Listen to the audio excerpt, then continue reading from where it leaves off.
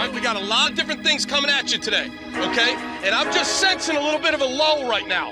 That. We don't got time for that. All right? Let's go. Crank it.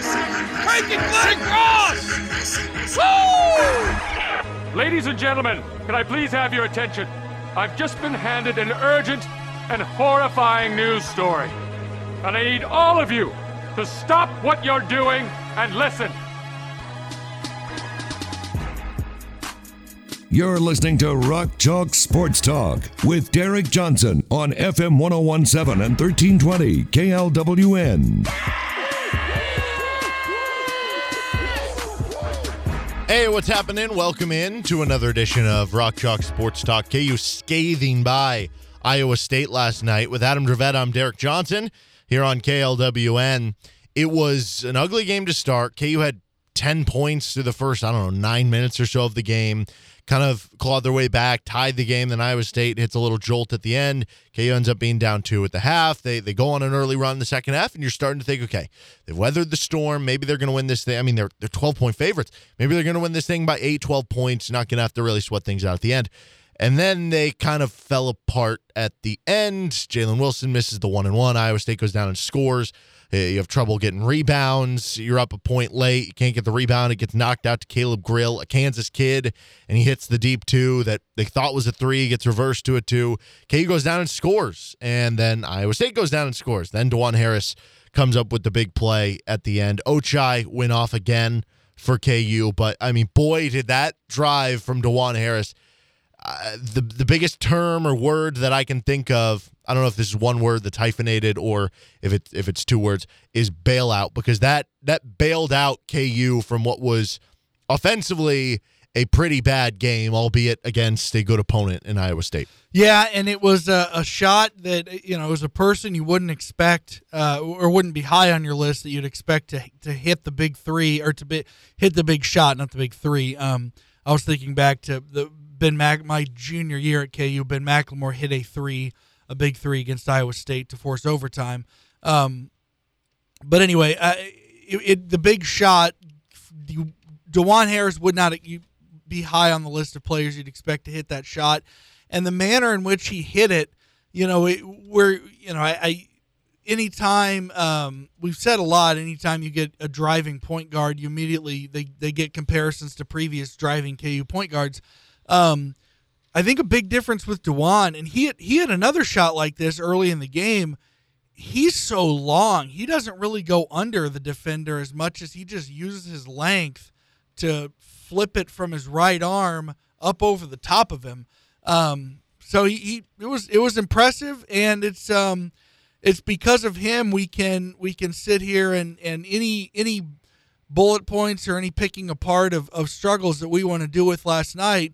It's because of DeJuan Harris that we can sit here and add the caveat, yeah, but they won. Yes, which is the most important thing. So I don't want to take that away from today, because we are going to have a lot of conversation on today's show about, what's going on, what's gone wrong. And at the end of the day, we do need to center ourselves from the spot of, well, this isn't disaster time. This isn't like they still won a game against the top 15 opponent. Yeah, and you want to bring up now. I hope I'm not hurrying you on it, and you wanted to save it for a later segment. But did you want to bring up, because we bring up KenPom a lot, but just to give you another great analytics website, it had Iowa State quite a bit higher than KenPom. Yeah, Bart Torvik, which I was texting Jesse before the show, who we're gonna have Jesse Newell on in about 30 minutes. We'll have Greg Gurley on as well in the 4 o'clock hour about what the biggest difference was between Bart Torvik and KenPom, because KenPom is almost like the team analytical Bible for college basketball, but Bart Torvik is another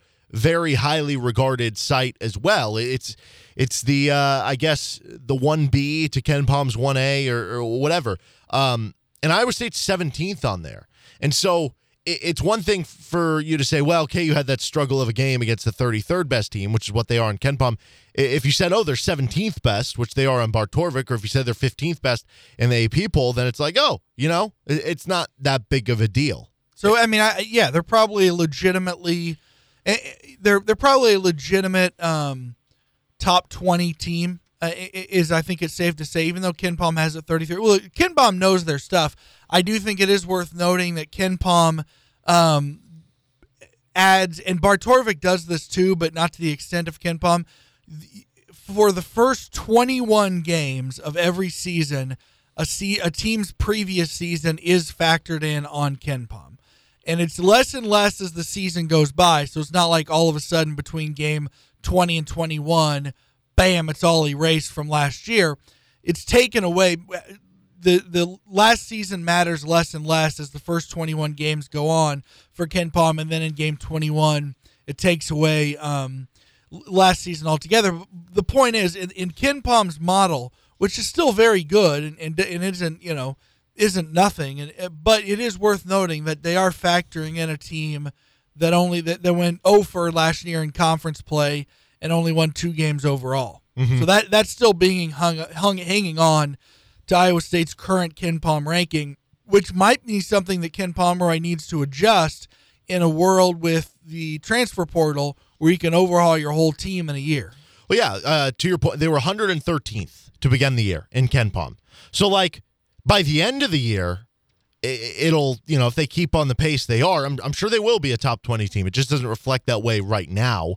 But I do view that team in that regard. But that said, for KU, as great as it was, you get a win.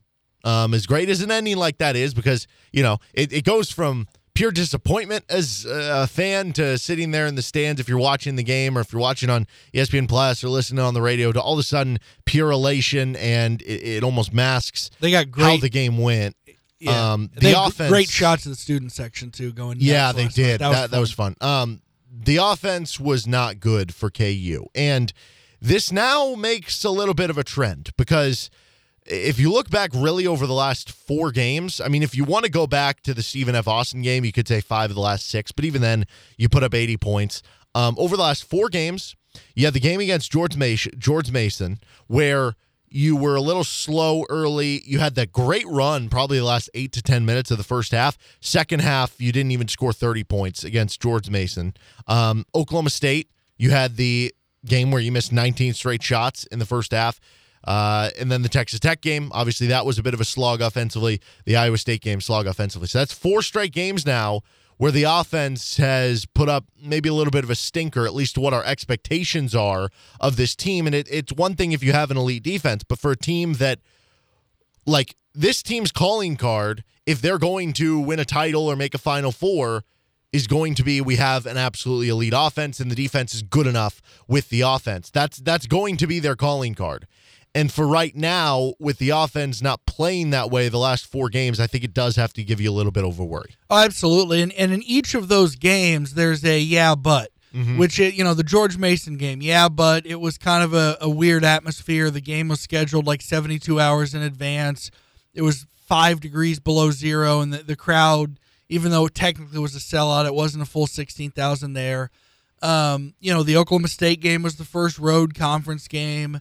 Texas Tech is a great defense. Iowa State also a very good defense. So each of those individual games has a yeah, but. The problem is you can't yeah, but your way into 4 straight bad offensive performances. At that point, it is a trend. And it's frustrating because we've seen, we were making, even before we talked about Roy being in the stands last night, we were talking about this looks, in the KenPom ratings, between the offense and the defense, this looks like a Roy-esque team. And not just in how good they are offensively in terms of points scored, but the manner in which they're scoring points. They were so fast, getting amazing shots, moving the ball with such grace, and finding the open man. It was beautiful. It really was fun to watch. And the flow was just wonderful. And all of that now you're only seeing in moments, not over the course of a full game. Yeah. Do you think Roy Williams sitting there was like, man, what the hell is what is this boring brand of basketball? I'll say this. Roy's last year at KU, his first conference loss came in Colorado, and it was 60-59. So as great as – and that team was like second offensively all year. So he's at least familiar with kind of what on earth type games. Yeah, no, definitely. I wonder how much this all coincides with Remy Martin's injury. I mean, you can you can point out different things if you want. You can point out the struggle of the 5 play, but that's kind of been a struggle all season long. And yes, there have been certain games where that's gotten going. I mean, David McCormick had 17 and 15 against Oklahoma State, but that was still kind of a lower offensive game. You could point out open shots that have been missed. Jalen Wilson struggling offensively, or just guys, maybe a few games where they had open shots missed, or I guess the George Mason game where both Ochai and Christian Brown had tough kind of shooting days. Like, you can point out to that, but I think it's very apparent. I just mentioned it basically is the last 4 games that they've had these offensive slugs. Because if you go back the game before that, it was the Nevada game, which put up 88 points. They were great. And the offense was not an issue at all. So if we're to say what's the commonality of these last 4 games, well, guess what? The George Mason game was the one where Remy Martin first missed. It was kind of a surprise. We didn't realize it. Then he came back to the Oklahoma State, Texas Tech games, but clearly wasn't himself. Didn't play as many minutes as normal, and also just he wasn't as aggressive, and you could tell the injury was bothering him, and then he misses the Iowa State game. Yeah, and I wonder. Remy Martin is the biggest, I think, at least as of now. Now, look, if he comes back and is healthy, and this continues, then that's a whole different conversation and more worry. Bobby Pettiford was there last night briefly, but I wonder, do you think there was something to be, maybe Pettiford had a little to do with it if you go as far back as the Stephen F. Austin game? Now, his minutes weren't nearly what Remy Martin's have been, and it's more Martin than anything. But it is interesting that Pettiford, his absence kind of, at least the cool-off, maybe it's totally unrelated, but at the very least, the cool-off has happened during his absence. Now, I do agree that it's more Remy than anybody. Yeah, obviously. I think there is a bit of an impact there with Bobby. I would be remiss to not say so. I mean, if you're looking at the games Bobby Pettiford played the most, played Michigan State 11 minutes, had 87 points as a team. Tarleton State, he played 17 minutes. They had 88 points. Played 20 minutes against Stony Brook. They had 88 points. Played 11 against North Texas. They had 71, but that's a team that slows the ball down, so it's a little different. They still won by 20. Yeah. And then they next double-digit minute game, he played 11 versus Iona. They scored 96, and then he gets hurt in the St. John's game. So I definitely think he is a help to the offense, and specifically when you look at other ways they've struggled these past couple games, and I think this also goes back to Remy Martin being out. The turnover numbers are insanely high from where they were earlier this season, and again, really high last night. I'm pretty sure their 3 highest games have been these last 3 games in terms of turnover rate. There's a tongue twister.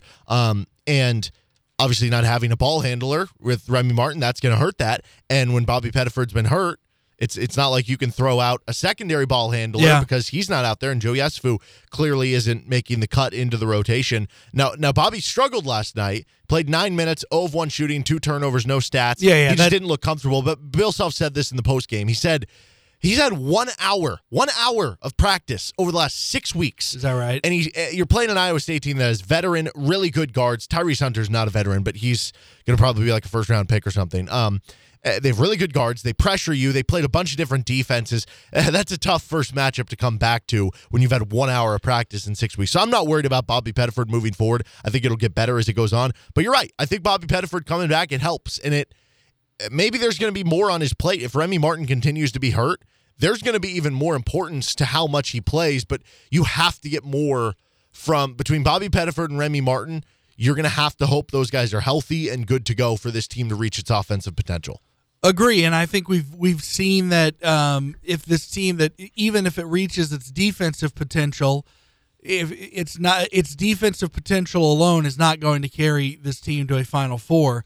Its offensive potential very much could, because we've seen a team that can score 85 points a game. Yeah. Also important to note, Jalen Wilson, I think a little disappointing that he wasn't able to build off the Tech game. He had his best offensive game, 20 points. And then plop. He didn't play in the second half to like the 8-10 minute mark, something like that. It was clear Bill Self was unhappy with him, which he had 5 assists in the first half, just wasn't shooting well, just missed open shot after open shot. But even then there were some passes that I know Bill Self was he mentioned in the postgame. Like he called Jalen out by name, that he missed some passes for open bigs and stuff. And yeah, I don't know. It just feels like we're later in the game than normal because we've seen before where it's just like, okay, there's one position. Who's going to be the point guard? Nadir Tharp or Frank Mason? Who's going to be the center? Landon Lucas or Hunter Mickelson or whoever else? We've seen like that happen where it's like there's one spot where we don't really know what it's going to be. Mm-hmm. It feels like there's a lot more being juggled in the rotation at this point in time than most normal KU seasons. Like, how much is Jalen going to play? Yeah. Is he going to start? The Jalen factor is position, huge. right? Yeah, the 5 position I still Remy think is the most glaring. Mm-hmm. I will say, a lot of the questions are the result of injuries right now. Like, if Remy is not injured, then there's no question at that position, and so that takes away one issue. But yeah, you're right. I mean, it's mid-January, 3 games into the conference season, and they're still juggling. And I, the thing is it's not like, to compare to a different sport. A lot of us said for a long time it's pretty clear Daniel Sorensen can't play, and it added to the frustration that they had what a lot of fans felt in Juan Thornhill was a suitable replacement. The frustration with David McCormick is I'm yet to see a suitable replacement. Now, you could make the argument maybe Self hasn't tried enough suitable replacements, particularly he's already said he's not taking the red shirt off Cam, which is fine. But you could argue maybe he's not played Mitch Lightfoot enough, or didn't give Zach Clements enough go in the non-con, or same with KJ Adams. Those are all legitimate arguments. But the point is I'm yet to see. It's not as it may. I don't know if this is a good thing or a bad thing. I would lean to it being a bad thing. Not only is there a question there, it isn't like there's one person jumping up. It's not like you can say it's not like we can sit here and scream, "Hey, why are you still playing David McCormick? Mitch Lightfoot is playing, like an all Big 12 center," because there's nobody behind David Lightfoot that stepped up and gone, "Hey, look at me, I'm the clear option." There's no clear option at the 5, and that's and I think Self's racking his brain. He keeps repeating that 20 and 12 line, and reiterating his frustration that he can't get there with a combination of 4 guys. Well, I'll say this: maybe there was some trying being had last night. KJ Adams got the start. That was the weirdest 5-man rotate, because it was like KJ Adams got the start. Mitch played the majority of the minutes and he was like the meat in the middle of the sandwich. And then Dave, who didn't play a ton, was the guy who closed the game despite not really to that point being like, oh, this is the big we need to go with at the end. So I don't know. We'll talk more about that big man carousel, the 5-man carousel, I guess we could call it, with Jesse Newell of the Kansas City Star, kansascity.com. He'll join the show in about 20 minutes. Greg Gurley will talk some KU basketball, also some Roy Williams stories with us at about 4:40 from right now. We've got some Bill Self audio, some player audio to share with you around the world with Adam coming up at the 4 o'clock hour. Loaded show today. This is Rock Chalk Sports Talk with Adam Dravette. I'm Derek Johnson on KLWN and KLWN.com. Depend on it. Would you like to get involved in sponsoring Rock Chalk Sports Talk or the Best of RCST podcast? How about getting involved in some KU action or local high school sports? You can reach out to us, djohnson@gpmnow.com. That's djohnson@gpmnow.com, and we'll see what we can do to help out your business and get involved here in local sports. Jesse Newell will join the show coming up in about 15 minutes. We'll have Greg Gurley at 4:40. This is RCST. Thank you for joining us today on KLWN, KLWN.com, or the KLWN app. So Rock Chalk Pick-a-Hawk. Adam was convinced he lost during the break. I was positive. I didn't believe him when he said. And you crushed me, too. I did. 73-40 was the final score, which is funny because you mentioned yesterday. Because yesterday, going into it, I was 4-1, but the one win you had, you just bludgeoned me. It was so that's 2 wins. Right. We talked about my point differential. I think your point differential is probably positive. Yeah, it's coming close. Yeah. So 73-40, the final score. Ochai Agbaji had the most points of anyone. He had 28 points in that game total through our system, which is 1 point for every point, 2 for assists and rebounds, 3 for steals and blocks. You lose points for shots that you missed, and you lose points for turnovers. Christian, who was number 1 pick for me, got me 22. But even if I would have went Ochai first and you had Christian second, it wouldn't have mattered. The 6-point swing wouldn't have been the difference. What was the big difference maker for me? Well, Mitch Lightfoot had 22 points. Rebounding mainly? Yeah, he didn't have like a crazy game. I remembered sitting there like watching the game, and I was just like, I went through the box scores last night to go to do my sports update for the morning shows, and I don't remember. No, it didn't seeing stick out. anything. Yeah, but I remember watching the game, and I was just like, I don't remember Mitch doing anything crazy, but he's not doing anything bad, and that's just like all they need from the 5 position. Just be a good role player. And then I think immediately after was when I was thinking that was he had a like over the back foul on offense, and then immediately the next play defensively he left his guy open underneath the basket, caught it, and then the guy was going to get an easy basket no matter what. He also did like kind of a soft slap foul that gave him an and one. And it was like, of course, of course, I was just thinking that. So anyway, he ended up with 21 minutes played at the center position, or 20 minutes played, which was by far the most of any of the centers. Both KJ and McCormick each had 10, and he had 4 points, 4 rebounds. This is where he got you the points: 1 assist, 1 steal, 3 blocks. That was the key. So that's 9 points. Yeah, and he didn't miss 9 a ton points. of shots. Was it 9 points for the blocks and another 3 for the steal? Another 3 for the steal. That's 12. Yeah. Okay. He ended up with 22 points, which was tied for Christian Brown for the second most of anybody in this game. I'm trying to see. But I was not right. My theory that DeJuan Harris would have a chance to get a lot of assists did not pan out. No, it did not. But he did end up with, I mean, 10 points isn't a lot, but that's actually would have been second on my team. I had Jalen Wilson, who had 9, David McCormick, who had 9, and then I took Remy Martin. I took the risk on him. He didn't end up playing. Yeah, and he didn't play. I think this is the first time that, well, no, there would have been other games where there would have been multiple, but there were 2 guys who played who neither of us picked. KJ Adams started, neither of us picked. He ended up with, 7, 13, 11. He would have got 10 points. Jalen Coleman Lands was my last pick, wasn't he? He got you 13. I was going to say he had a fine game. Again, that would be second most on my team. And he would have had an even better game if he wasn't hit across the eye. I don't know if that'll have any Yeah, he had the Phantom of the Opera mask by the end of the game. Yeah. I would imagine that's not going to be a long-term thing, but you hope it's not. It does feel like there is a bit of a – because with Jalen Wilson, I know they're not the same position, Jalen Wilson and Jalen Coleman Lands. One of them's more of a shooting guard. The other's more of like a power forward. They're very different, but they almost at a certain point are contending for the same minutes because they'll just, if Jalen Coleman Lands is playing, Christian will play the 4. So it just slides down, whereas if Jalen Wilson is playing, Christian just moves up to the 3. So in a way, they're kind of contending for similar minutes. And with Jalen Wilson, and the worse he plays, the more exactly. And if Jalen Coleman Lands, he had one game this year in which he took 3 shots, and every single shot you were like, "Has this guy held a basketball before?" And I can't remember. I can't remember who that was against. I don't know. There's been a couple, but except for that game. Mm-hmm.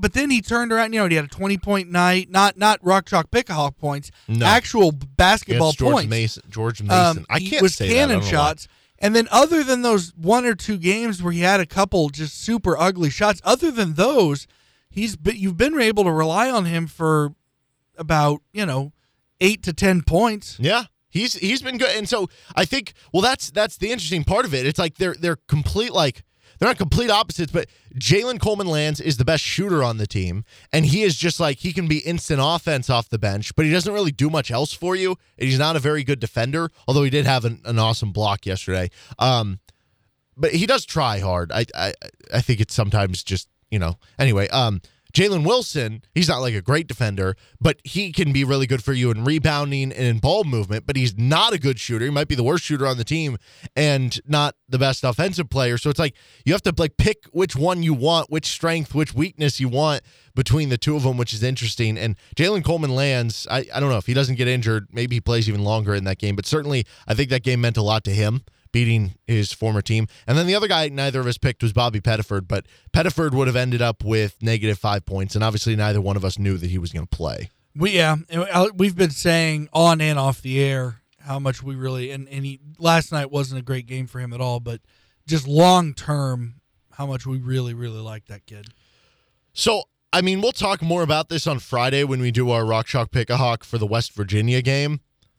But as we stand today, where Remy Martin did not play in that game, and he was the last pick to begin with because I don't think we didn't think he was going to play. I think we just weren't sure how much he was going to play and how effective he would be if he did play. I don't know if he's going to get picked. in our Friday edition. Who's that? Remy Martin. Oh, I'd need a lot more clarification from Self. Because we'll hear from him, I believe, tomorrow. Because I need a ton more clarification from Self. Because even if he does, there are 8 players that can be picked that will get minutes, even if Remy does play.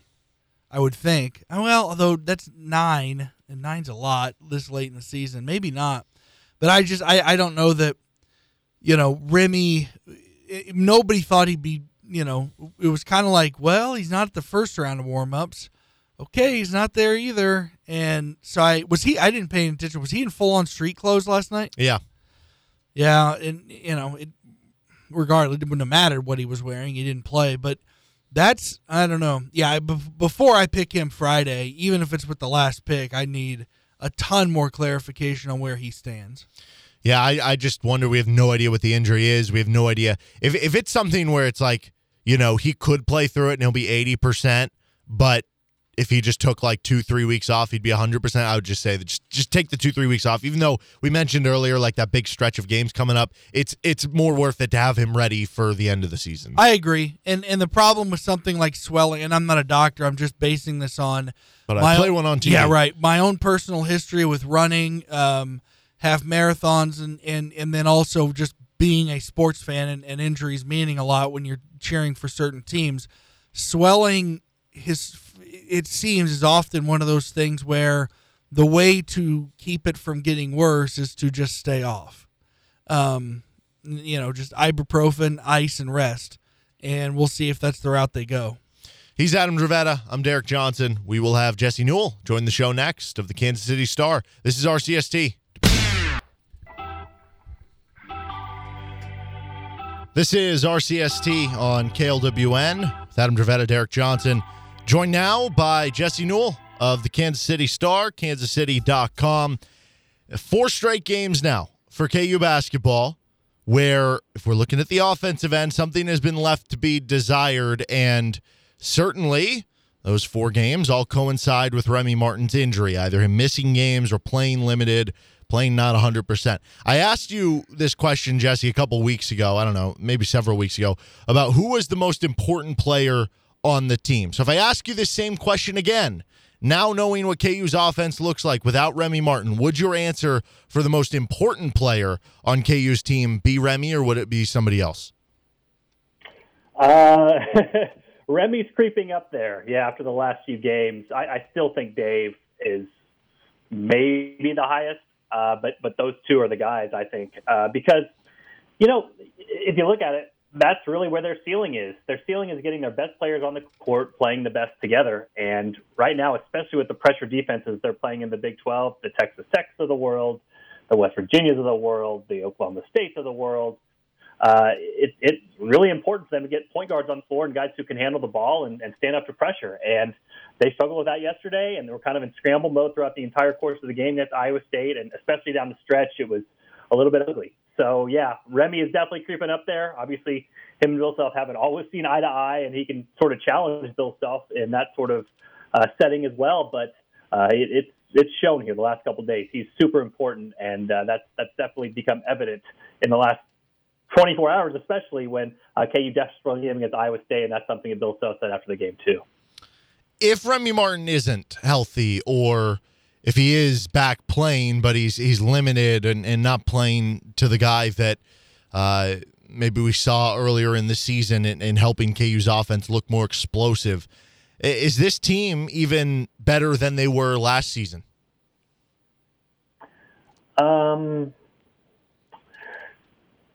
Yeah, I think better than last season. You had to think about it for a little, though. Yeah, well, here's the thing.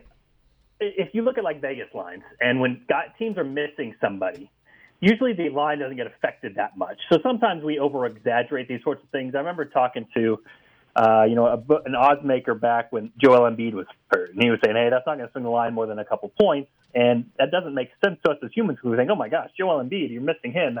How could that not impact Kansas very much? But the thing about that is that usually Kansas has players behind him who are not Joel Embiid, obviously. And obviously Joel Embiid wasn't a Hall of Fame player at that time, but they have guys who are capable. And I think if Remy Martin was going to be out for a long period of time, then KU would have to look at more long-term solutions. And like right now, Bill Self isn't playing Joseph Yesufu because he doesn't have to. But I think if Joseph Yesufu had to play, then he would gain more comfort and he would be better than he has been so far. So I guess my answer would just be this team's offense, I think, is better than last year. The defense is probably about the same, which is not really a compliment to this year's defense as of yet. But I still think this team is better. I still think that they would find a way. And it's sort of a matter of figuring out the pieces you have and catering to those pieces and moving forward with the knowledge that you do have. And if Remy Martin was out for a long period of time, I think KU would figure it out. It just looks ugly in the short term when they expect him to be in there. They're playing all these pressuring defenses, and then all of a sudden they figure out, 24 hours before the game they don't have him. And I think that leaves them in scramble mode, and I think you saw that scramble mode last night against Iowa State. Well, we did see Bobby Pettiford return. He obviously struggled in the game, but I personally, I'm not putting too much stock into the performance itself for that one game. I mean, we heard Bill Self in the post game. He said, he had 1 hour of practice over the last 6 weeks. So how much do you think having Bobby Pettiford back in rhythm can help them get back to their early offensive ways if a lot of it does have to do with, handling the ball and not turning the basketball over and having an extra ball handler on the floor, even though it's obviously not as impactful as Remy Martin? Yeah, that's a really good point. That's the other person you could throw in there and say, hey, if Remy's out for a long period of time and now that Bobby Pettiford is back to full practice, yeah, he'll get better. He'll get more comfortable. You could tell he hadn't seen any defense like that from Iowa State last time. I mean, they were double teaming, trapping, throwing zones, heating him up, and it just wasn't working, especially because he's out of rhythm and probably a little bit out of condition. And so that's going to take some time to get back in there. But yeah, no, that speaks to the point, which is KU has other guys behind Remy Martin. It won't always look that bad that it did last night, just because either guys will figure it out or they'll step up or they'll become more comfortable in the certain roles they're playing. But yeah, I think that definitely can help them. Obviously, Bill Self has shown a tendency to maybe lean more in Bobby Pettiford's direction this year, especially early, and likes the skill set that he has. So that could be a potential answer for Kansas too. And we talked about this a couple weeks ago. Bobby Pettiford's minutes were going to be cut down a little bit because it's really tough to play 3 point guards at once. You really can't play Remy Martin and DeJuan Harris and Bobby Pettiford all at the same time, because somewhere there's going to be a matchup defensively where a 6'5" or 6'6" dude is going to be guarded by one of those small guys. It's going to be really tough to keep those guys out of the post or keep KU's players from just getting bowled over. But yeah, if Remy Martin's out for a period of time or can't play the sorts of minutes that he did earlier in the season, it does seem like a really good opportunity for Pettiford or, like I said, Yesufu to get in some more minutes and for KU to have those 2 small guard lineups without having to go to 3 point guards and really being potentially exposed defensively on that particular end. Yeah, the Yesufu thing is weird. You would just think that by now he would have entrenched himself in the rotation. I don't remember where you were with Yesufu in the preseason, but I definitely thought he was going to be somebody who was getting 20-plus minutes a night, even if he wasn't a starter, that he was going to play a pretty sizable role off the bench. And I guess maybe that's more of a long-term versus short-term question maybe, but me and Adam were having this the other day, the idea of, what do you, I guess, put value into? Because on one hand, and Baylor ended up losing yesterday, but you have this number 1 team in KenPom, for instance, in Baylor, who just looks like a juggernaut, and if it's going to take, 15-3 or something like that to win the Big 12, how feasible is that, the current construction of how KU is going right now? So to that notion, do you almost sacrifice the short term and say, and obviously Zach Clements got injured, so you can't do this now, but do you say, hey, we're just going to give Zach Clements more run now, or we're going to give Joe Yesufu more run, and maybe it'll hurt us in the short term, but maybe we find something that helps us in March? Where do you think that balance is for Bill Self, and are you envisioning, I guess, more changes to the starting lineup like we saw yesterday with KJ Adams moving forward, or do you think it's just kind of going to be more of the same where those guys like Joe Yesufu and Zach Clements and so forth are just kind of playing a litter of a handful of minutes? Yeah, it's tough. This is why head coaches make a lot of money. For Bill Self, it's an interesting dynamic because we know how he is. He's become a Hall of Famer because he puts value on every single game and puts everything into winning every single game and puts great emphasis on winning the Big 12 because it is a grind and because every game does challenge you mentally, X's and O's wise, rotation wise, to figure out the right ways and to push the right buttons and to get the right rotation to win in that particular night, sort of like KU did yesterday. When you're not playing well, when things aren't going right, when shots aren't going down, whatever the case may be, he's always been really good at sort of figuring out a way for KU to win, whether it's ugly or not. But again, you take a step back and you say, what is best for KU's ceiling? How can they get to a point where they are playing in the NCAA tournament, and for their first 4 games, they are going to be favored to win? How do you get to a point where your team is at that level? And I sometimes think back. I remember, Derek, we were looking at the Bart Torvik projections coming into the season, right? You know, KU was loaded with its roster. And it was funny because, like, Mitch Lightfoot didn't show up on the minutes projection. And we kind of laughed at that because we knew Bill Self was going to play Mitch Lightfoot. But it sort of spoke to the fact that, hey, there's lots of dudes on this team and a lot of mouths to feed, and this might not be a guy that gets many minutes. But he has. And it was funny because KU added Jalen Coleman-Lands, and he got put in the rotation immediately. And I remember KU's team projection in that moment went down because Jalen Coleman-Lands was a guy that, hey, he makes a bunch of threes. It looks really pretty. But from what he's shown defensively over the course of his career, sometimes that can add sort of a net negative because you figure you have to play him. He's an experienced guy, but he doesn't always help out the rest of the team because, you know, it's more than just shooting when you enter the court. So part of this might just be, again, how do you get to your ceiling? How do you get out of your comfort zone as a coach? How do you make yourself uncomfortable for the good of the team and look at all the pieces going together and saying, what creates the highest ceiling? Now, listen, Bill Self's got guys in the past where if you play a certain role and you make 4 other good players better, you can make the team better. I mean, I'm thinking of guys like Tyrell Reed or Brady Morningstar, where it was very evident that pass-first guys who locked down defensively and were tough players and could play a certain role and help out 4 other good guys, that was going to be needed, and that was helpful. What's tricky about this team is if you're going to play DeJuan Harris so many minutes, he's kind of a non-factor offensively most of the time. I know he made the game-winning shot. I know he sometimes shoots open threes, but it's really tough to put more role players on the court besides him. And so it sort of leads me back in the direction to think, how can Bill Self get 4 guys on the court that are talented and multi-dimensional offensively and defensively to go with DeJuan Harris if you're going to leave him out there? And that sort of puts me back to guys like David McCormick and Joseph Yesufu. And so, again, I don't know if that's the direction they'll go. I don't know if that's the direction that is necessarily 100% perfect for Kansas, but it kind of keeps going in the back of my mind that at some point, Bill Self's going to have to find a way to, instead of just rely on experience, to look at his guys and figure out that some of that talent needs to be out there too, especially if he's going to play a role player like DeJuan Harris. So we'll see how they do it moving forward. We'll see if that's the rotation that they get, but that hasn't been the rotation lately. He's kind of relied on some of the old vets, and while KU has been winning, they really kind of regressed a little bit when it comes to overall team value. They sort of need to shake things up, I think, at some point, and we'll see what Bill Self decides to do here over the course of the next couple of weeks. All right, we're talking with Jesse Newell of the Kansas City Star, kansascity.com. I want to do something with you, Jesse, here. So, Adam, go ahead and cue the music. Okay, we have the big man carousel, which is going on for KU basketball. And KJ Adams gets the start last night for KU. So I have on our prize wheel here, I have written down all of the different options at the 5 for KU. You have your traditional 5s, or I guess Mitch Lightfoot, David McCormick, Zach Clemens, KJ Adams, Jalen Wilson as a small ball 5. I even put Christian Brown in a experimental small ball 5 role on this wheel. So I'm going to give this wheel a twirl. He refused to put my name on the wheel, which really upset me, just for the record. So, after I spin the wheel, whoever's name comes up, I would like to hear your take on that player right now, how he does or doesn't fit into the team, how he fits into the potential or not, and how he fits into maybe some of the current issues going on right now as well. So I'm going to go ahead and give this a whirl, keep the music rolling. Ooh, it could be anyone.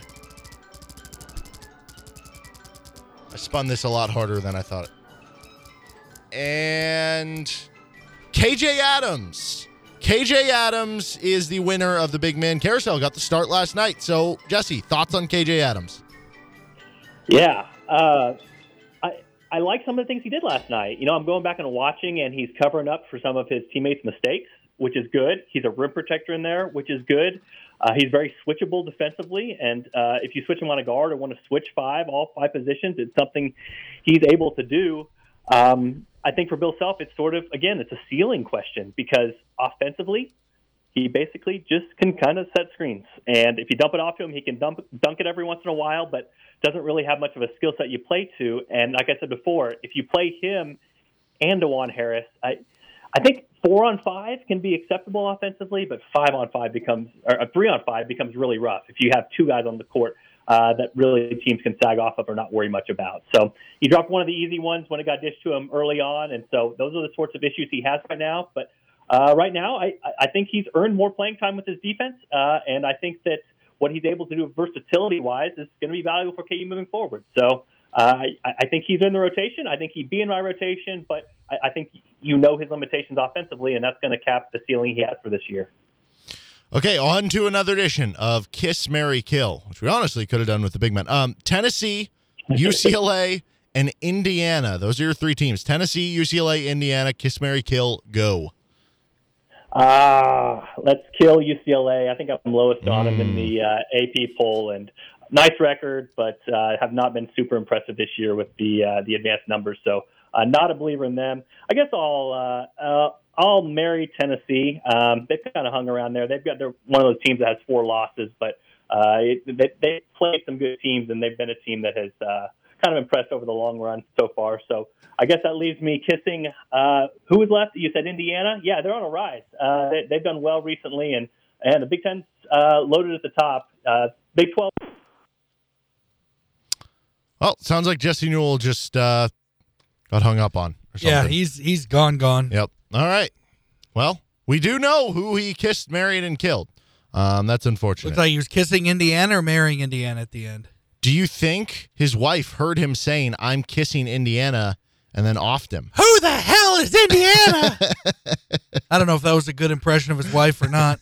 No. His wife is very nice. I've met her. Very nice lady. Well, she's works apparently in a jealous rage right now.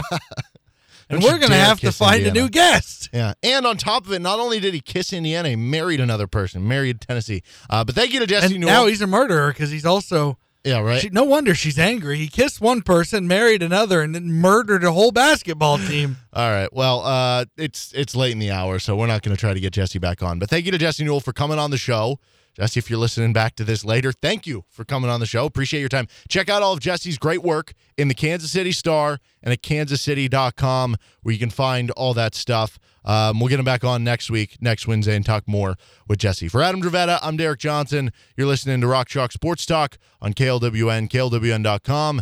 1 hour down, 2 to go. Greg Gurley joins us at 4:40.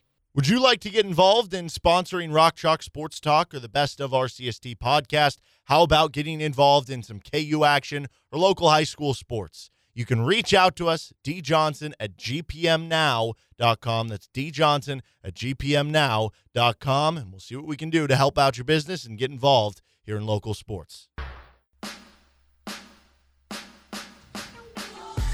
4 o'clock hour, this is Rock Chalk Sports Talk with Adam Dravetta. I'm Derek Johnson on KLWN, KLWN.com, and the KLWN app.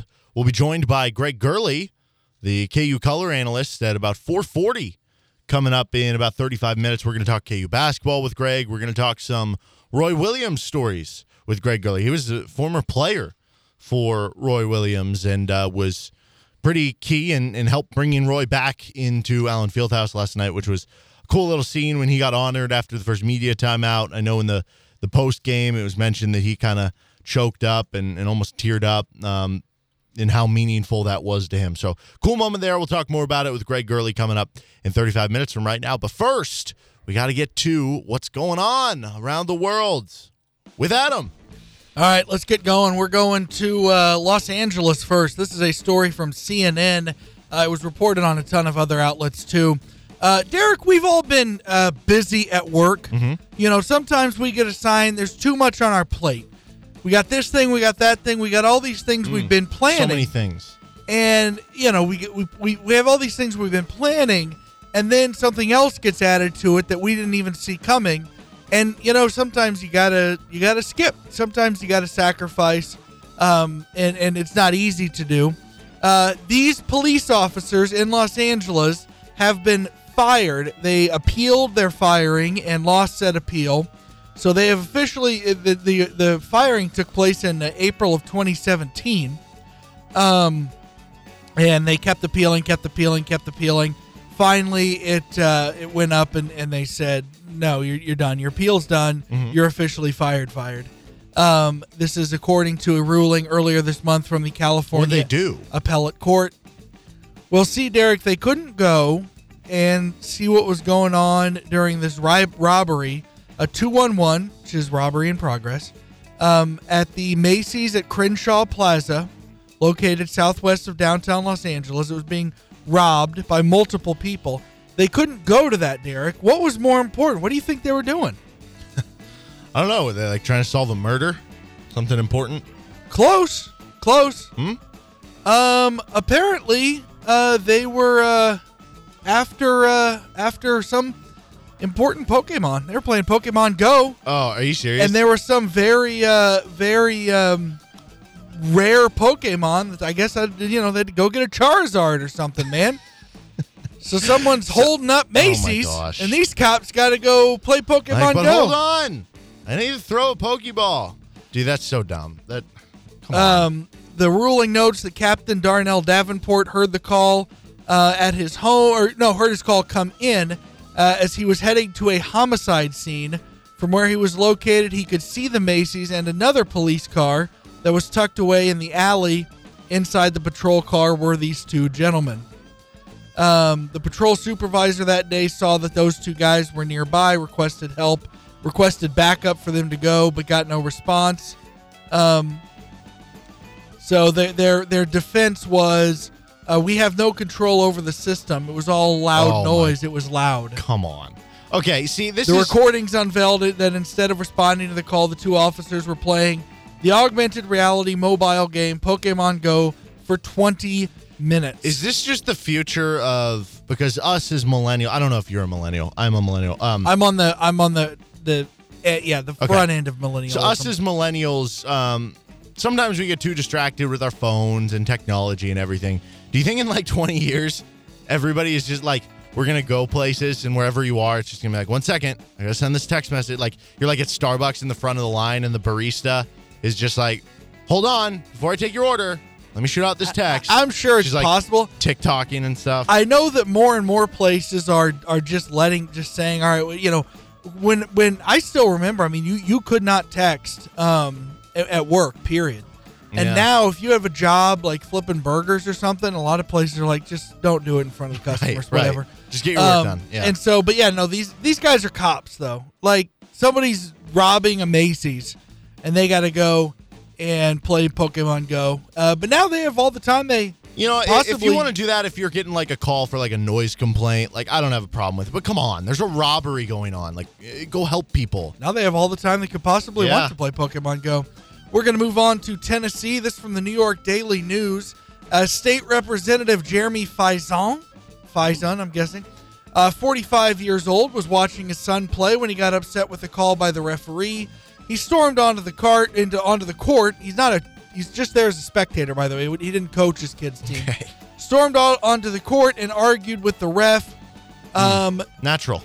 Then what he did beyond that, what do you think he did? The ref tried to just ignore him and diffuse the situation. I'm assuming he either tried to fight the ref or he did something obscene. Like, did he like pull down his pants or something? He tried to pull the referee's pants down. Oh, I was saying his own. No, he tried to pull the ref's pants down. The ref's pants stayed tied around his waist. That's good news. The ref wanted to call the cops, but apparently I don't know if it was the other ref. Technically, that's sexual harassment. Yeah, and the ref was able to just be convinced, rather than calling the cops, just eject Jeremy Faison, or maybe it's Faison. I don't know how would you pronounce it. I don't care. He's pulling people's pants down. And the guy just left further without incident. That report coming from the Nashville Tennessean. Here is Mr. Jeremy Faison, or Faison's statement that he made on social media. I don't know specifically which type of social media, but this is what he said. It's very eloquent, so I got to make sure my voice is clear. Make sure there's no cuss words in this. I acted the fool tonight and lost my temper on a You ref. think? I was wanting him to fight me, totally lost my junk and got booted from the gym. I hope to find the ref and ask for his forgiveness. I was bad wrong. Okay, so I actually I'm a man of second chances. If he's asking for forgiveness here, so I'll give him Derek. benefit of the doubt. He But- said he was bad wrong. That's a big. Aye. I mean, that's a hell of a thing to admit when you're bad wrong. Yeah. Not just wrong, So but I'll give bad him credit wrong. there. He knew, but the fact that you ever got to a point where you did that. I got Come kicked out of a on. slow pitch softball game once. Okay, see, I actually didn't try to pull the ump's pants down. I finally I wanted to get kicked out because I was so angry, and I just kept chirping, and Yeah, finally see, I got him over the edge. He kicked me out, and I left. I'll be honest, I don't really have a problem with the chirping at the refs. Like they're that's one thing. But you went and Well, tried to- I do you at went that on the age. court. Well, okay, yeah, that's fair. But for a kid's basketball game or something, yes. Yeah. But if it's an adult beer league and the ref is has something out against you and you're chirping at him and you get ejected, yes, probably don't You're do gonna that. get mocked by your girlfriend Exactly, and your family. but it's not something that I'm gonna be wow, what a terrible person. It's Yeah, just yeah. it happened, Yeah. Whereas this, it's come you on, pulled dude. you tried to pull his pants down. Unbelievable. You What was tried to pull his pants What down. was the end game there? Well, he did say in his, I was trying to, I was wanting him to fight me. So look, So his idea- from that statement, I guess he thought, okay, if I pull down his drawers, then he'll take a swing at me. Do you think that's how he goes? He goes to a bar and somebody cuts him in line to get a drink before him or something. He's Instead of going, "I wanna hey, fight this you guy," wanna go? He just pulls his pants Phew! down. Unbelievable. Maybe he's from some colony in some unknown part of the world. That's their custom. Yeah, You pull instead their of- pants down to indicate that you want to fight. right? If you flip the bird, that's you Yeah, know what that means. He doesn't know what that means. No, but it's You give him the middle finger. He has no clue what that is. He pulled his pants down. Oh, I know what that means. Let's go. But yeah, so he was. Let's not forget Mark Mangino, who didn't pull any refs' pants down, but he was pretty pissed during his kid's high school game once when he was the coach That's right. at KU and came storming down onto the field to argue with the referee. Yeah, I've So- heard some stories about that was not a great moment for Mark Mangino. Yeah, I To know. say the least. Could you imagine if he got suspended for important KU games because of he that? Came bowling out of the stands to scream at a ref during a high school game. I don't know. Mm. But he did not pull his pants down. He might still have been bad wrong, but he didn't pull the ref's pants down. We're going to go to Copenhagen, Denmark. This out of the AP. Conscripts in Norway and the Navy have been ordered. They're needing to save some money. So they're needing to, you after you're done with your, for the record, it is out from this story. I learned that let's see, military service is mandatory for both men and women in Norway and lasts between 12 and 19 months. So basically, everybody of a certain age, as long as you're physically and mentally able, you have to join the military in Norway for between a year and 19 months. Conscripts in the Norway Navy have to, in order to save some money, they have to return their dundies, their underpants, their bras, and their socks at the end of their military service, so that the next group of recruits can use them. The Norwegian military said Monday that it is struggling with dwindling supplies, in part due to the pandemic. The Norwegian Defense Logistics Organization said because of, quote, a challenging stockpile situation, this move is necessary as it provides armed services with greater garment volumes available for new soldiers starting their initial service. So, Derek, if you're in the military in Norway, you have to give back your underpants once you are finished with your duty. You set yourself up for that. You knew you wanted to say that line this whole story. Yes. I know you did. Why? Okay, I would be so They pissed. just said because of the thing, man. But come on. I don't want somebody's streak ridden under. I don't want, man, you get Can you socks with imagine? holes in it. use. Can you imagine if they don't get it clean enough and you're like, oh, come on? Well, like, I understand, like, pass-me-downs as far as, like, jackets or something like that, or maybe, like, jeans or something even. But underwear? Harnishars? No. Yeah, that's a tough one, man. Somebody needs to start a donation drive to the Norwegian Navy. You know, if I was, like, of interest in joining the Norwegian Army, my interest would go completely out the door. Well, if you're a citizen of Norway, you have to.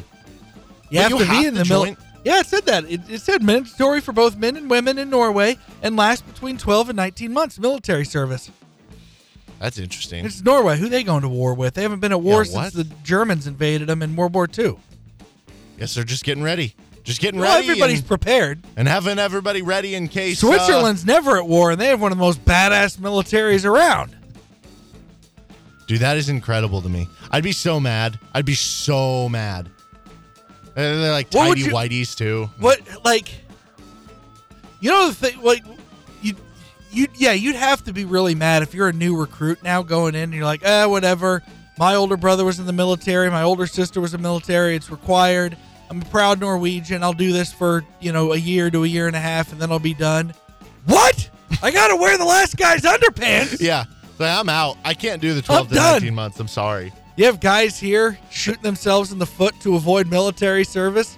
Over there, they're doing it just so they they can wear fresh undies. Sorry. At least in prison, I can wear fresh undies. Yeah. Because think about that, too. If it's only 12 to 19 months that you have to be in there, that means you could get underwear that's been passed down between like 4 people over 4 years. Good call. All right, we got to be quick on this one. We only got about 2 minutes left. A pair of this from the UPI out of Scotland. A pair of Scottish siblings who grew up in the same city met for the first time in their 30s thanks to an eBay purchase that led to a family connection. Ross Colquhoun, 37, shared his story on Twitter and said he and his sister Erin met Monday.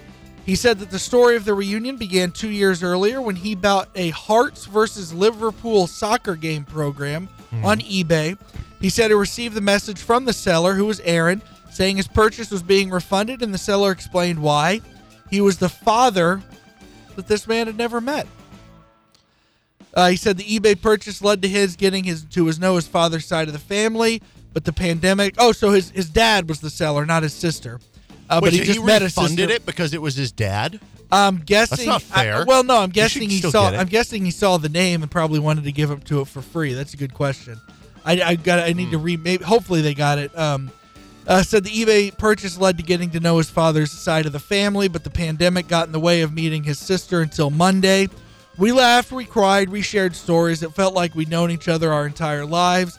I was extremely nervous, but it was an absolutely beautiful and life-affirming experience.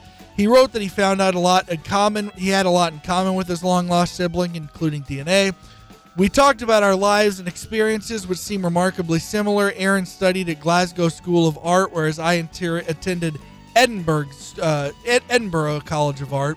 Quote, the trepidation is still there, but I'm really looking forward to meeting the family members I've yet to meet. So, isn't that cool? I still hope. Heartwarming. The thing that I have not figured out is, yes, he canceled the purchase to say, hey, I'm your dad. But did he add, but don't worry, I'll give it to you for free? Like, that's what I would respond. Hey, great, you're my real father. What the hell about the program, man? Do I still get that? Yeah, I just, I don't need to meet you. I just wanted the program. I mean, I wanted this program, man. Yeah, I made it into my 30s without you. This reminds me of that. Have you ever seen that movie, Three Identical Strangers? Oh, the documentary? Yeah. Triplets. I highly recommend watching it because it is just an absolutely wild story. Now, that one is kind of sad a little bit. Hopefully this one doesn't have kind of the same ending as that. Yeah, this one seems a little very wild. Upbeat. Internet, connecting people. Who would have thought? With Adam Dravetta, I'm Derek Johnson. This is Rock Chalk Sports Talk on KLWN, KLWN.com. We'll be joined by Greg Gurley in about 20 minutes. But coming up next, Dewan Harris, Ochai Agbaji, Christian Brown spoke with the media after the game. We'll let you listen to that audio after this timeout. Joined now by KU color basketball analyst Greg Gurley, but also a former player of one Roy Williams, who was in attendance yesterday, got a really good ovation. I was a little disappointed, though. He had the black, I don't know if you'd call it like a mock turtleneck or long sleeve shirt, whatever. But didn't unveil the little Jayhawk sticker on it. I thought if he would have, when they did the ovation, if he took off the blazer, you could see the sticker there, it would have, I don't know, the Allen Fieldhouse roof might have just popped off. But how cool is it, Greg, before we get into, some actual KU basketball stuff, just seeing your former coach there and seeing Roy come back into the Fieldhouse for the first time since, I think 2014 and the 60th anniversary of Allen Fieldhouse? Yeah, it was cool. We had kind of started this conversation back when Wayne Simeon and Terry Nooner and I went to Paul Pierce's Hall of Fame induction up in Springfield, Mass. And we're just trying to find a game and works in his schedule because he said he's retired, but he said he's about the busiest retired guy ever with 4 grandkids and just popping around doing everything that he does. So he, a couple of weeks ago, said January 11th works. I said, okay, great, we'll make it work. And, it turned out great. I thought our crowd was great and honoring him. I thought the video was cool. Our Rock Chalk video department, everybody at Kansas Athletics did such a good job in making him feel welcome. And, he's such a big part of the tradition that is Kansas basketball. The coach here for 15 years, won a ton of games and Final Fours and league titles. And so, I think what gets kind of lost in his successes was the fact that, when he took this job, he wasn't a household name. This wasn't like hiring the hot young assistant that everybody's after. This was like the second assistant at North Carolina that no one had ever heard of outside of the state of North Carolina. And Kansas was going to be on probation. And in his third year, the no-name from North Carolina took Kansas, played for the national championship. So our crowd understood that, our fan base understood it, and it was well-deserved, and I thought it was just a good night for everyone. And luckily, DeJuan Harris knew that he couldn't let him come back and see a loss. You think that's what that was? He willed it in. He knew it was all about Roy in that situation, or I don't know. Maybe the magic was there. Yeah, I'm sure that was on DeJuan's mind. But what a game! What an interesting game too, where DeJuan really didn't play that great because he had some turnovers. But it's hard when he's much better when there's 2 point guards on the floor. And now when you're by yourself like he was last night, it definitely took its toll as far as being mentally connected for 40 minutes. And he had some brain lapses where he turned the ball over. But, man, all that is forgotten because he made the biggest shot of 2022. If you had a player or two on this KU team that you think Roy Williams was watching there going, man, he would fit really nicely into the system that I like to run with the, crashing the boards on both ends and playing a lot in transition, who do you think probably stuck out to him the most? That's a good question because, Coach Williams he really liked athletic, big guys that could run and offensive rebound, and then he liked scoring point guards. And, so I don't really know who on our team, I'm sure Christian and Ochai, obviously, they're the 2 best players, but as far as our bigs, those aren't really prototypical Roy guys. Maybe a KJ Adams because of his athleticism and quickness, but that's a good question. Bill and Roy's type of players that they like are different. They really are, yeah. And doesn't make either of them right or wrong. It just means that they like different guys, and one guy, they both won national championships, and you go with what you like. Yeah, there's multiple ways to skin a cat. There's not one way to win a title or anything. We're talking with Greg Gurley here. So do you have a good story about, it's always fun hearing back with the Roy Williams, like the conditioning camp in the offseason, and we still hear about that with the Bill Self offseason regimen and everything, and kind of like Hell Week and everything. But with Roy Williams, what was it, 6 minute, 2 miles, 6 minutes each mile or something like that? Do you have any good conditioning stories from your time playing for Roy? Well, I don't have any good stories because I hated him because it was awful.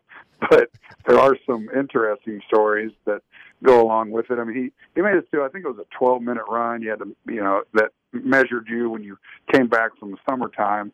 And then you had to do everybody got a time for the mile. And then if you didn't get that time, you were there the next morning at 6 a.m. with Coach Rob doing it at Memorial Stadium with no lights, and it was awful. But it was one of those things that was just something that nobody looked forward to, no matter who was in shape, who was. It was just, we'd go down to the football stadium and do it. And again, some of my worst memories are from preseason conditioning and not making our times in something and having to show up the first day of practice. So the day before the first day of practice, we had to run our mile. And if you didn't make the mile by 1 second, 10 seconds, whatever, it didn't matter. If you missed it by 1 second, you were there at 6 a.m. the next morning to run it. Then you had practice. And so I had to do that one year, and it was miserable because, you're getting up early, you're running, you go to class, and you have first practice, first practice is always a ball buster, and it was not enjoyable. So in answer to your question, I don't have any good stories. I have some stories that I remember because of how awful they were. Okay, let's spin it positively. What in your time was your favorite thing about being coached by Roy Williams? Oh, just we were family. We had my teammates, our coaching staff. Everybody was on the same page. Just like any program that has a great coach and is successful, that's the way it has to be. And there's still lifelong friends, coaches, and players. As far as any one story, I mean, the good times the good and the bad times. You don't get to those good times without going through a rough patch. And my freshman year, we lost to UTEP. We were the number 1 seed in the Midwest Regional. The next year, we were the number 2 seed. And I think because of that loss to UTEP, I think it got us to the Final Four. And, we ended up losing to Carolina in the Final Four. But just the ups and downs over 4 years, the friendships that you make and the memories that you create. And, as far as one thing, I really think, winning that game against Indiana and St. Louis was probably the pinnacle to go to the Final Four, but unfortunately didn't win the national title. But the league titles, the tournament titles, the NCAA tournaments, just everything was, I went to Kansas because of the fact that I knew I wasn't a starter and I knew I wasn't an NBA guy, but I knew that we were going to win a lot of games, and every year we had a chance to win a national title. Unfortunately, we didn't, but I wouldn't trade it for anything. We're talking with Greg Gurley here on Rock Chalk Sports Talk, so I do want to get a little more into that game from yesterday. It seems like it's become pretty apparent how important Remy Martin is to the team. Not that we didn't know to begin with how much of a good player he was, but you mentioned DeJuan Harris. He's maybe been better when there's been another guard on the floor. It just seems like the offense has been maybe a little more stuck in the mud compared to where it was at the beginning of the season when it was just go, go, go over these last 4 games or so for KU. Do you attribute a lot of that to Remy Martin? Is that the biggest thing missing right now from KU? Yeah, I think it's a combination of Remy and then our bigs. I mean, we had a full slate of players against Oklahoma State. We had our big drought, but the bigs played well. Remy played well in that second half, and we go on to win. Then you go to Lubbock and then play Iowa State, both teams that really defend well, and you got limited Remy and no Remy last night. So when you have to, it kind of goes back to last year where we didn't really have a point guard, but certain guys had to be point guards. DeJuan is a point guard, but he's not the primary guy. And again, when it's a two-headed monster with Remy and DeJuan on the floor, that's great. But putting him out there, a man on an island, it's new to him. And he had to play 37 minutes last night, being pressured 94 feet. And the Iowa State, give them a ton of credit because they saw blood in the water and they attacked. And, it's going to be a growing pain for him. Granted, he made the big-time shot, but he's got to be better. And, hopefully we'll get Remy back and this isn't an issue. But last night was good for him because, again, you're never going to get there without some adversity. But we're obviously a much better team when we got a full complement of our guys. What did you make of KJ Adams getting the first start of his career last night at the 5? I thought he was fine. I mean, early on, I think the crowd loved the fact that, we mentioned it in the broadcast that somebody, I don't remember who passed him the ball, but on the baseline, he got it, went straight up and dunked it. And that's what our whole fan base is wanting out of the paint with anybody who plays for us. And that's what, Bill's seen in practice, and that's why he gave him the start. Now, is KJ going to be the guy that plays 30 minutes a game? No. He's going to be. We need to build his confidence and get his quality minutes. And I thought last night was a good step to that. But when it got down to crunch time, David McCormick didn't get in until about the 7-minute mark of the second half, and didn't wow us or anything with anything he did other than at just under 2 minutes he came out of nowhere and blocked looked like a surefire layup by Iowa State, and then a 1-point game. Any bucket's huge. Obviously, that sounds like a dumb statement, but it's true. And so. We're still trying to figure out the chemistry and consistency. I mean, we thought Jalen Wilson was going to be much better yesterday, and he really wasn't. After his offensive output on Saturday at Texas Tech, and then just struggled offensively last night. We need some consistency. Yeah, I wonder who's going to have a bigger impact, and I'll actually pose this question to you. Obviously, Bobby Pettiford came back last night too, and I know he didn't have the best performance either, but Bill Self said in the post game, it was a little unfair to him. He had only practiced 1 hour, I think, in the past 6 weeks or something like that, and then you go up against a team who has one of the best defenses in the country, a team who's playing all these different types of defense, and they're pressuring the ball with some good athletic guards. So it's tough for him. But who do you think once we get around to March, so a couple months from now into the NCAA tournament or the Big 12 tournament, the postseason, when things really start to lock down, who do you envision having a bigger impact on the team? Would it be Bobby Pettiford or KJ Adams? Wow, it's a good question. I mean, they each have their own roles. I don't want to sidestep your question but I think they're going to both have a limited role, but both equally important. I guess I'd go with KJ if I had to pick one, just because we're gonna need big man play. And now on the other hand, I could say Bobby, because when you get into March, it's so perimeter oriented, and he's shown me that he's more of a distributor than he is a shooter, which I think he'll develop over time. But those first few games that he played, he created opportunities for others, and so maybe I'll switch midstream and say Bobby, but they're both going to be important, and we really like Bobby's game, and the fan base just hadn't seen it yet because of that injury. But last night was probably unfair to really judge him because he hadn't practiced. He'd been out for it's been 4 or 5 weeks, and it's just going to take him some time to get back into basketball shape, physically and mentally. He is Greg Gurley. You can hear him on the call of all the KU basketball games, the color analyst, including this Saturday. KU taking on West Virginia at 1 o'clock. Pregame starts 11:30 right here on KLWN. Greg, before we let you go, better golfer, Roy Williams or Bill Self? Roy was always really good. I played a lot of golf with Bill. Probably Roy. Right. Well, I don't know about right now because I haven't played with him in 15 years. Probably Roy. He was kind of a handy skank, though, because he was a legitimate scratch golfer, and he'd play as like a 6 or a 7.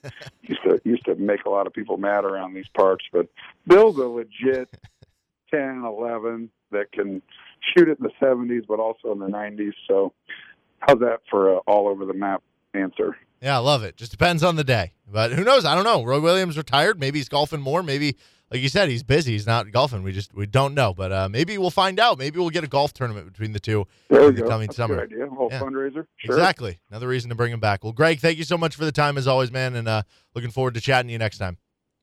Sounds good. Thanks for having me. We'll see you. All right, that was Greg Gurley, color analyst for KU basketball. With Adam Dravetta, I'm Derek Johnson. This is Rock Chalk Sports Talk. 2 hours down, 1 to go. More KU basketball talk on the other side.